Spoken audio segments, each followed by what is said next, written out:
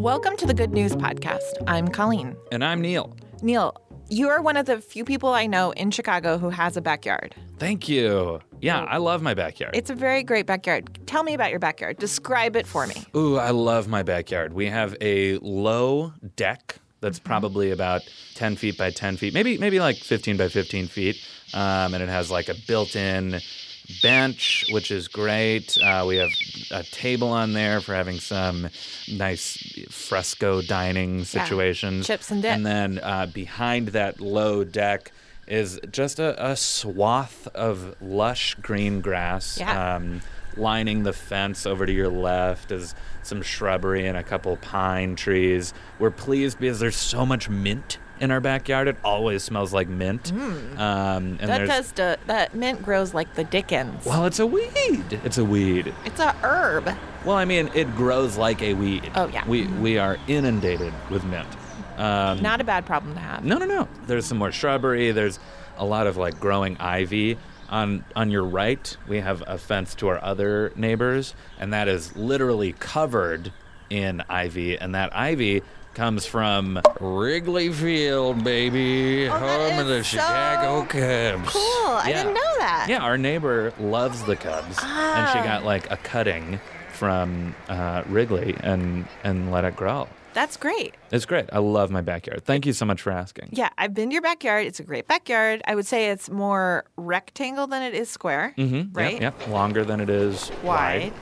And for the record, listeners, the only reason I'm able to afford such a luxurious backyard is that it is almost directly underneath the train tracks, which I think is charming. It's charming, but it's not like a relaxing backyard. You like when the train's not there, it's very relaxing. Yeah, but when the train is there, it is the end of the world.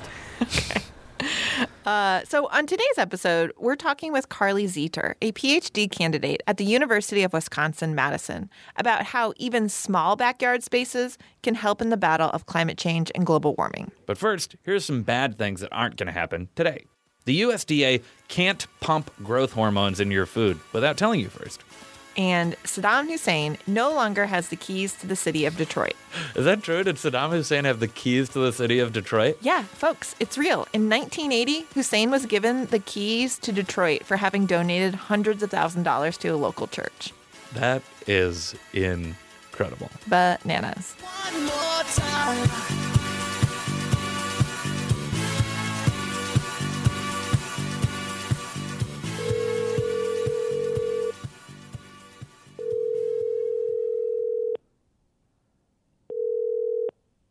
Hello, Carly speaking. Hey, Carly, this is Colleen from the Good News Podcast. Hi, nice to hear from you. Hi, nice to hear from you, too. I'm sorry I'm a few minutes late. I was goofing off, and Carly, I'm also here. My name is Neil. Colleen really dropped the ball on introducing me to you. I'm sorry about that. Sorry. Neil. Well, nice to meet you as well, Neil. Yeah. From the study that you did, what were some of your most surprising findings in regards to sort of urban planning and what we can do to help in like large cities?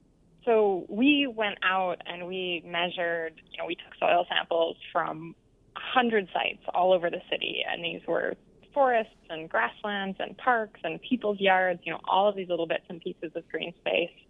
And one of the things we found was that the more developed areas, so, parks and people's yards actually stored a lot more carbon in their soil than some of these places like forests and grasslands that we might think of as kind of green infrastructure or green space in our cities.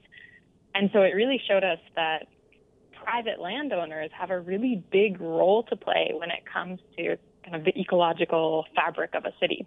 Do you have a sense on why a backyard happened to hold more carbon? What could Neil do or not do to help continue that?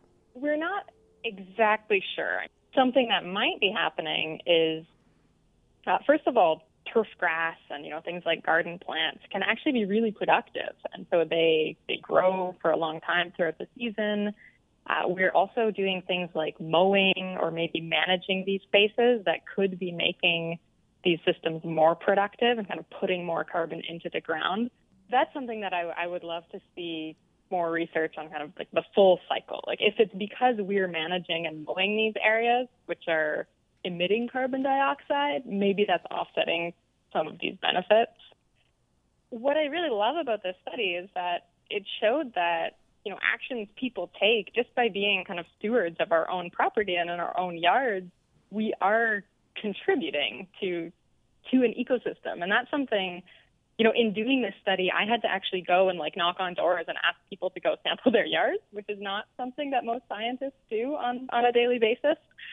And getting to actually talk to people and have them be like, oh, really, my yard? You want to study my property? And that's an important part of the city. I think there's a lot of value to that.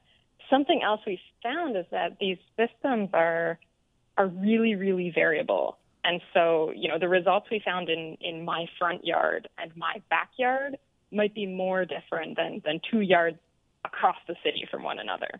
Kind of fascinating as a scientist. You're like, what's causing this variability?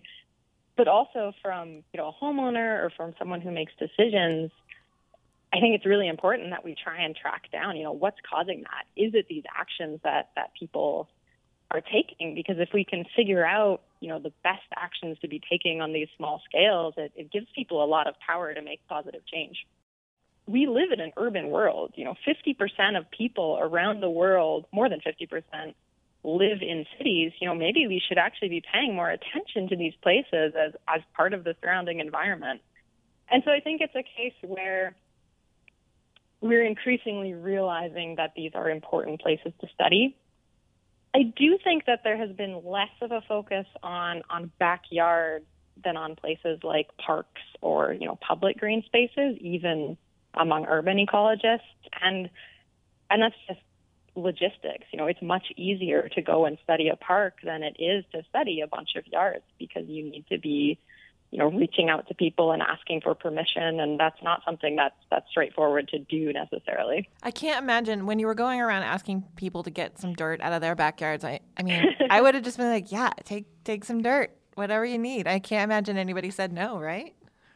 Not very many people said no. Yeah, people were incredibly generous in their kind of time and in giving me their dirt from their backyard. I've got good money that says all those people who said no literally have a dead body buried in their backyard. Oh, no! I have very good money on that. Neil! Why? I mean, why else? No, you want to dig around in my backyard? Get out of here! You're right. That's horrible and true. Yeah, people were really good about it. And I really enjoyed kind of watching people's response change with time. So, I would walk up to the door and give them my elevator pitch and ask if I could go sample their yard. And the most common response was kind of friendly indifference. It was like, yeah, sure, go take some dirt. And then as I was sampling, they'd kind of poke their head out the door and be like, what did you say you were doing again? Yeah, they got interested. What are you measuring there? How does this relate? Does this relate to the lakes in any way? We have lakes in Madison that people, really have a strong sense of connection to. And it would start all these great conversations about, your backyard is part of a much bigger ecosystem. And yes, things that happen here can affect the lake. And it was really valuable and really enjoyable to me to be able to incorporate that communication and outreach just into the everyday work of, being a scientist. Thanks for listening. Do you have good news? Great. Or maybe you want to tell us a joke or an idea? Also great. Email us at goodnews@cardsagainsthumanity.com. Or leave us a voicemail at 773-217-0156. You can also tweet us at The Good News Pod. Most of our music is by Poddington Bear. Same place, same time, tomorrow.